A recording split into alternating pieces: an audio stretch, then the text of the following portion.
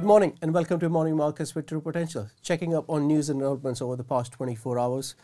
We saw markets swinging from sideways throughout the day on some inflation prints and also some news from China, real economy data coming out yesterday.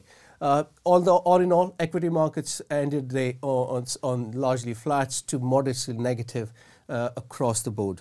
Focusing on big print from yesterday, a US inflation print which came out yesterday. Headline inflation clearly showed the trend of easing. The January number came in at 6.35% year on year.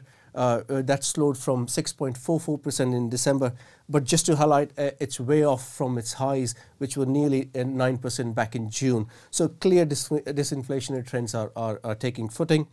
Core inflation that excludes volatile food and energy prices also softened to 5.5% in January from 5.7% in December.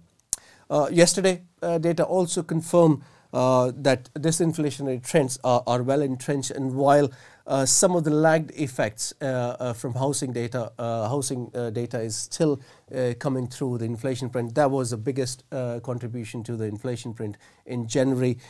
We expect that to fade out as the year progresses. In fact, in the latest post-FOMC meeting, the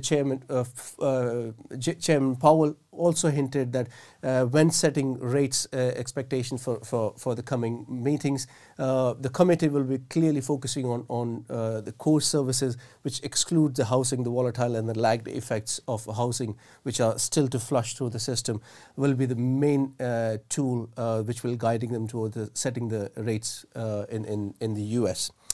Bringing it back home, we saw this morning UK inflation again showing the similar trends. We saw year-on-year inflation also easing from 10.5% in December to 10.1% in January. But there was a big drop in January number itself from December. We saw a drop of minus 0.6%. Prices dropped in January from December. So clearly the disinflation trends are continuing in the UK as well.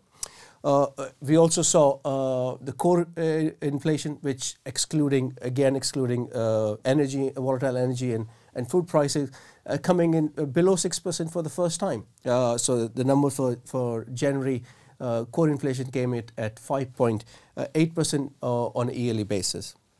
So what is driving UK inflation down?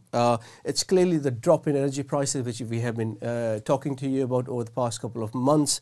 That has contributed to those disinflationary trends. We also saw some goods disinflation, which is well entrenched in types of goods. Both the consumers and also manufacturers or businesses have to pay. So we have seen a clear trend of disinflation there. We have also saw some of those supply chain constraints been eased over the past few months. That has been clogging the system. The service inflation, which is somewhat a focus of Bank of England, and Bank of England, the Governor Bailey highlighted that this will be another. So service inflation is where Bank of England will be focusing on setting the rates expectation. Good news is that also slowed overall in January. So that came in below expectation and continued to show trends over the past couple of months. So where does this leave Bank of England? Though Bank of England did highlight that 0.5% interest rate they increased in their last meeting in February, was one of the last ones of bumper hikes for this tightening cycle.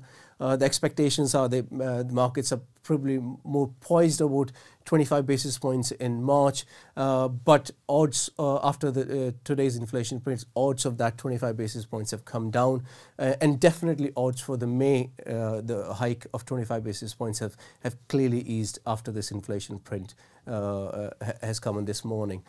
We'll see how the market evolves from there. But focusing on today, what else is in the pocket for investors today? Investors will be focusing on the retail sales data coming out of the US later today, which is expected to rebound sharply from the drop we saw in December. We saw auto sales also coming firmer earlier in the month. So expect the January retail sales coming out stronger than expected. But as always, we'll keep you focused, keep you posted on how the data comes and how investors will react to that data print. But for now, we'll leave it there, and thank you very much for watching Money Markets. If you're interested in taking your investing to the next level, or would like to know more about the options available to you when you retire, then download our free guides to ISAs and pensions. These are available in the video description below.